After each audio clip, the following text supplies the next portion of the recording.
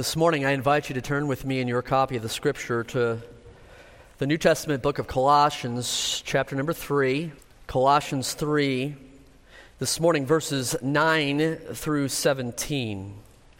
Colossians 3, verses 9 through 17.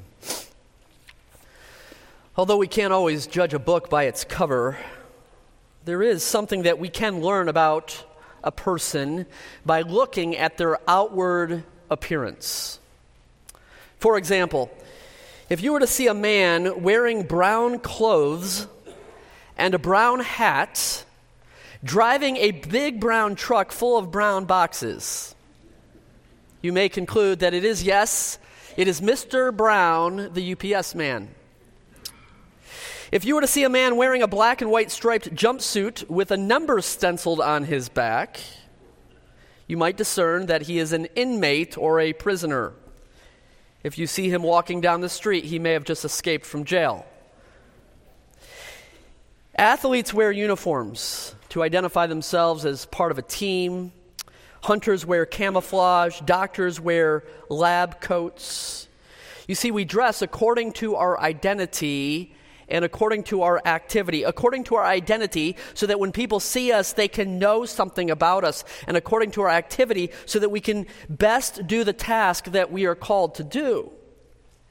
And so whether we like it or not, man does look on the outward appearance.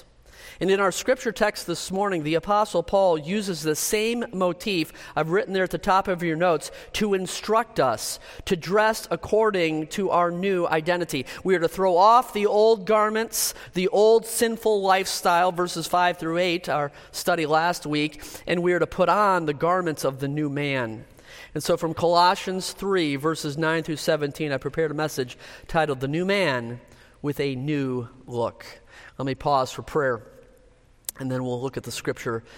Oh, God in heaven above, we humbly bow our heads and our hearts before you in Jesus' name, so thankful for your sovereignty, for your providence, for your control over the affairs of man.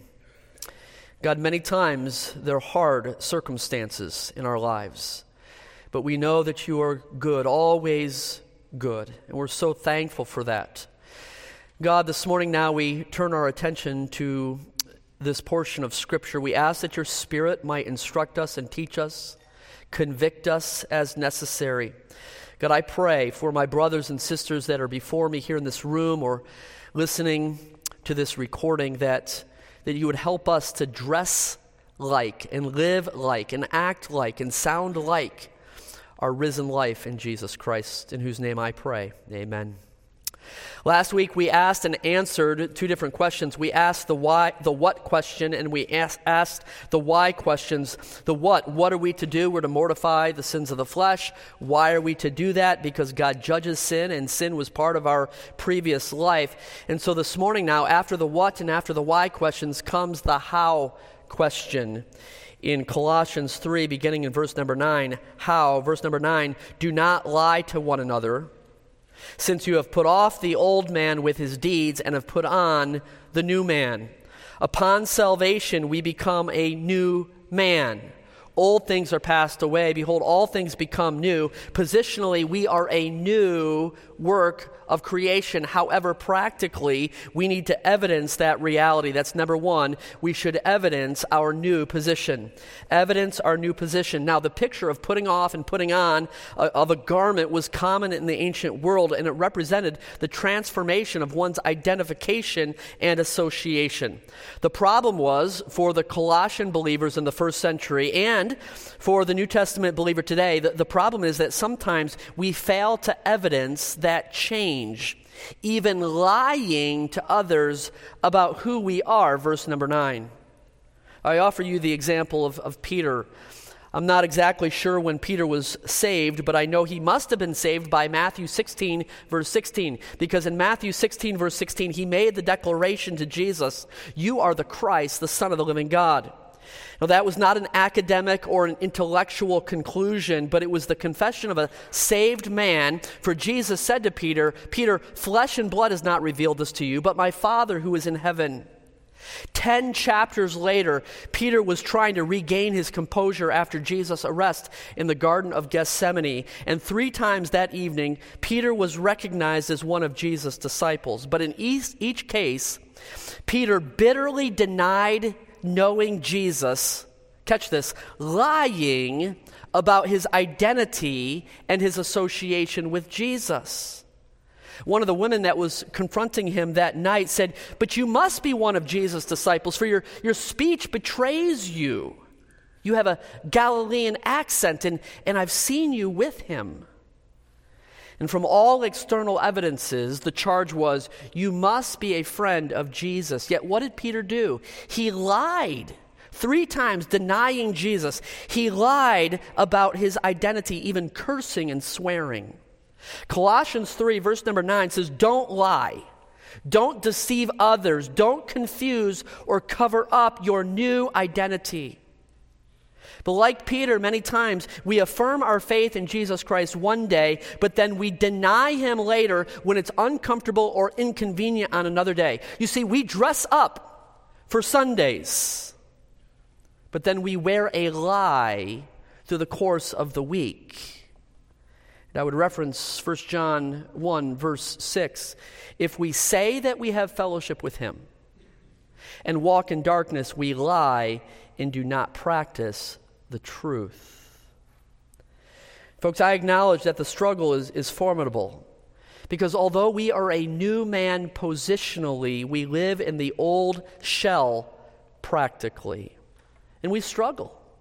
We struggle with the appetites of the old man, and we combat the passions of our old flesh, just like the super saint, the great apostle Paul did when he said, "Oh, wretched man that I am, who will deliver me from this body of death?" But since we have been raised with Christ, since we are a new creation, since we have been washed in the blood of the Lamb, since we are sons and daughters of God, we must evidence our new position by putting off and putting on. Number 2, we should experience new progress.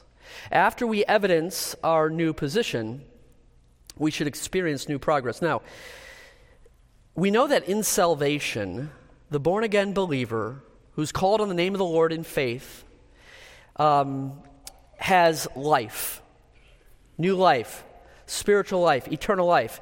But we do not have instant or full maturity. Like the baby. The baby who is born complete must still grow to maturity. And so the same is true spiritually. There's a necessary progress in our faith. Look at verse number 10. "And have put on the new man, who is renewed in knowledge according to the image of him who created him." Man was created in the image of God. However, that image was marred or damaged because of the fall. So that in salvation, it is restored by the conforming to the image of Jesus Christ. Romans 8:29, he has predestined us to be conformed to the image of his Son. So this progressive maturity, or this sanctification we call it, is somehow linked to knowledge in verse number 10. We put on the new man who is renewed how? In knowledge according to the image of him who created him. And so we have this matter of knowledge. I submit that first, the source of this knowledge is Scripture. The source of this knowledge is Scripture. And I could give you some references here. 2 Timothy 3, verses 16 and 17. All Scripture is given by inspiration of God and is profitable for what? For doctrine, for reproof, for correction, for instruction in righteousness, so that the man of God, here's the purpose statement, so that the man of God might be complete, thoroughly equipped for every good work. I could give you 2 Peter 2, verse 2, "As newborn babes desire the sincere milk of the word, that they may grow thereby." And so this knowledge in verse number 10 is sourced in the Scripture. I also submit that the goal of this knowledge is sanctification. Letter B. The goal of knowledge is not knowledge, for knowledge alone puffs up, but the goal of knowledge is the renewing and the progressing in conformity to the image of the one who created us. And we could cite many other scriptures as well, but here's the key. You will experience progress in your life, growth in your Christian life, as you encounter the knowledge of God through the Scripture. As I look back over the course of my life, I can recognize seasons of growth spiritually for me during intense times of Bible intake in my life. Maybe it was a summer Bible camp, or maybe it was a special series of teaching and preaching. Maybe it was personal Bible reading and study. But consider this, during the years following Jesus Christ's ascension and return to heaven, the Christian church exploded exponentially there in the first century, and people grew, and they were so passionate about the gospel and their Lord Jesus that they were willing to die for their faith. And I've often wondered what it would have been like to live in that day. I've often longed to have that same experience of the progress in our day. But I have a theory as to why that may have been, in part, the case. Acts chapter 2 says that the believers in the city of Jerusalem met daily, to hear the apostles' doctrine, their teaching, and to pray. Later in Acts 17, the believers in Berea searched the scriptures daily.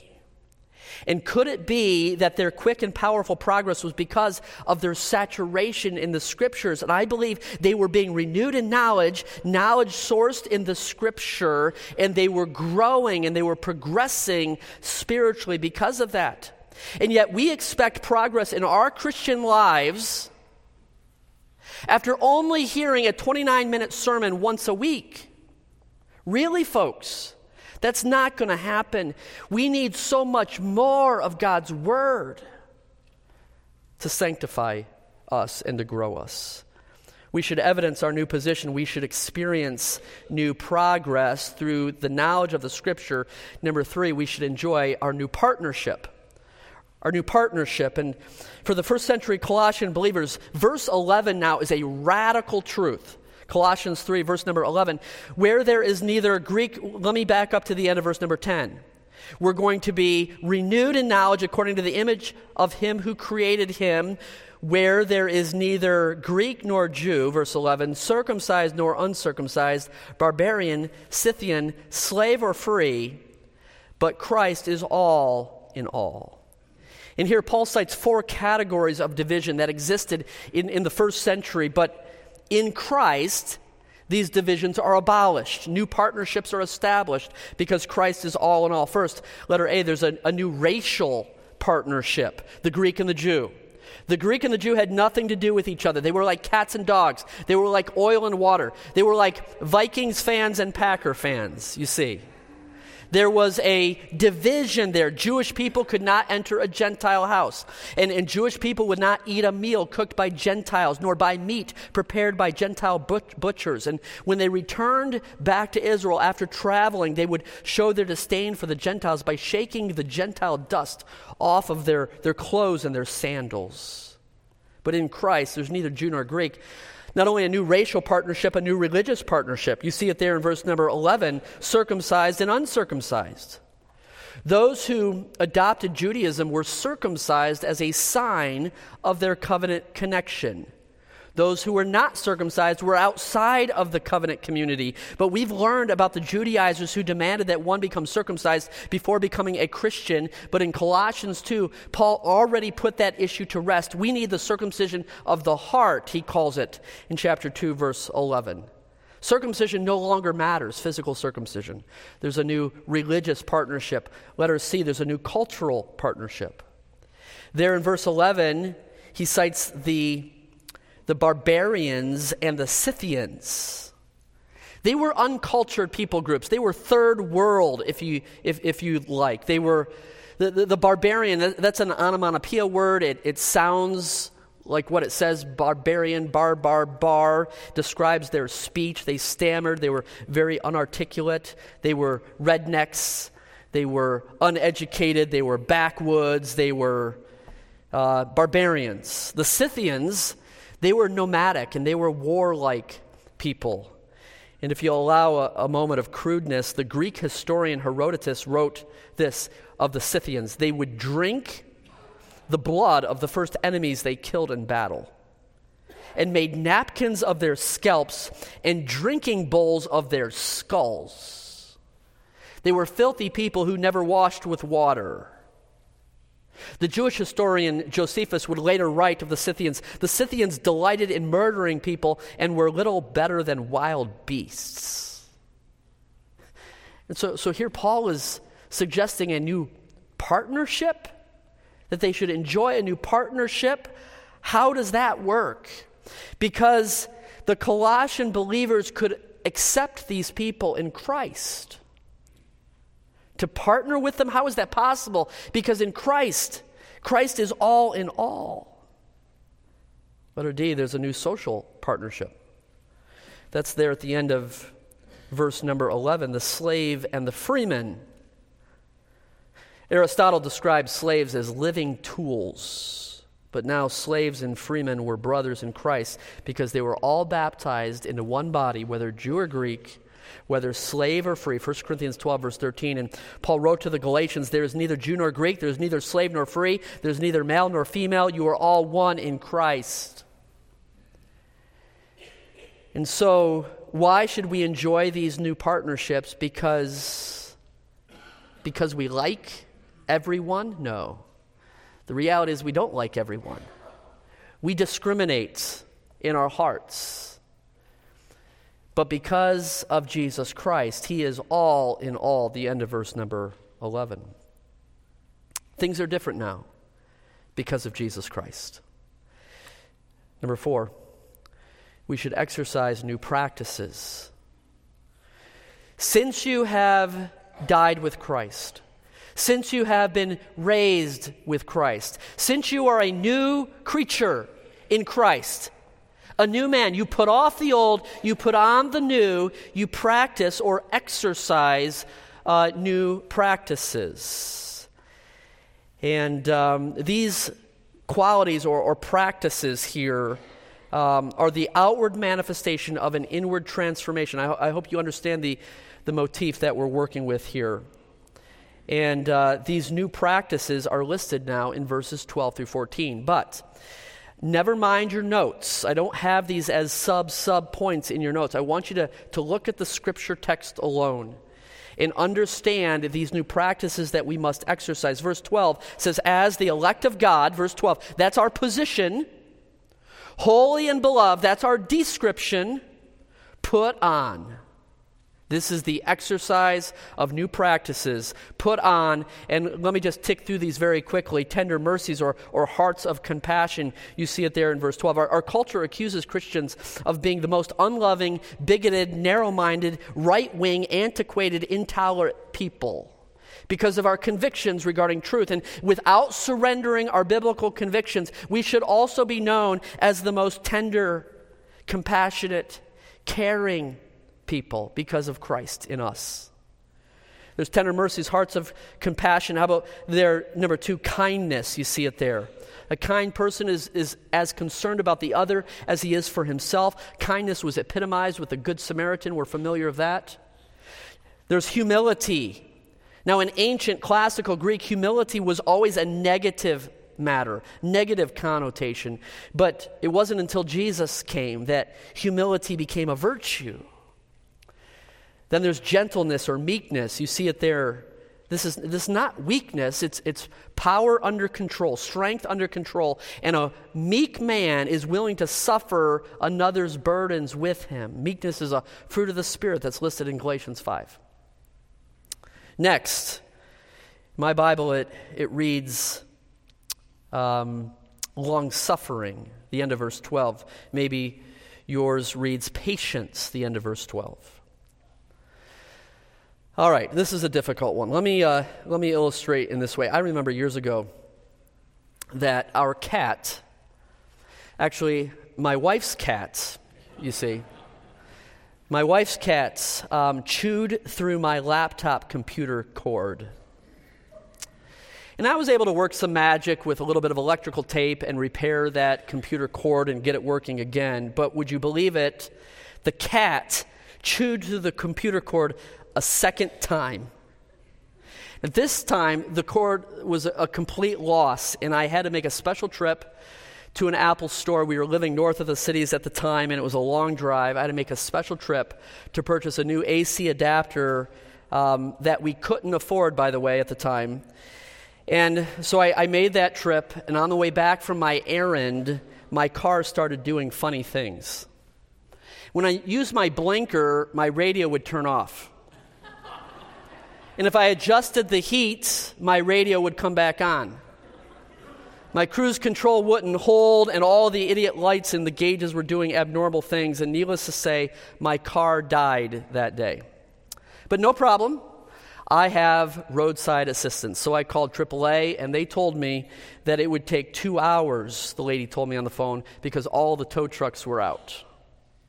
Ruined my day. You understand? All because of the cats. You might say, Pastor, you really have some issues you need to work through with animals or pets. It's not that I don't like animals. I like animals, but it seems to me that God's means of sanctification in my life always is connected to an animal, to our pets.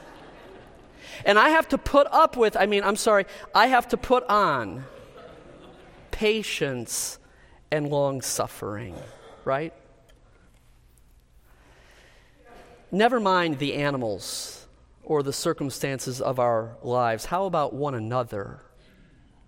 You see, at the beginning of verse 13, Paul is continuing his grocery list of these practices that we must put on, and he goes directly from long-suffering or patience at the end of verse 12 into bearing with one another. It means to endure for the sake of the other.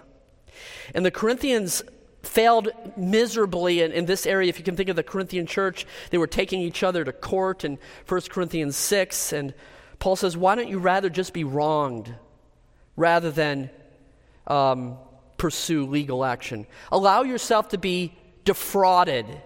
Take the loss. Bear with one another. It's bearing with one another. Next, in verse 13, forgiving one another. Of course, that's qualified by the forgiveness we've received from Jesus Christ. And Christ's forgiveness was ultimate. It was infinite. There were no strings attached. There were no conditions to be met. There were no exceptions. Full forgiveness. What's next?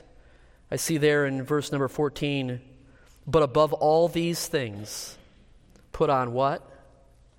On love. That's another difficult one. And the motif of putting on clothing, love is that belt that holds it all together. Of course, the Corinthians had a love problem, and I know we're not studying the Corinthians, we're studying the Colossians, but my mind goes to the Corinthian church, and Paul wrote an entire chapter on love. And these are the new practices that we need to exercise. What does it look like to be a Christian? What does it look like to be a Christ one? It looks like verses 12, 13, and 14. So dress up.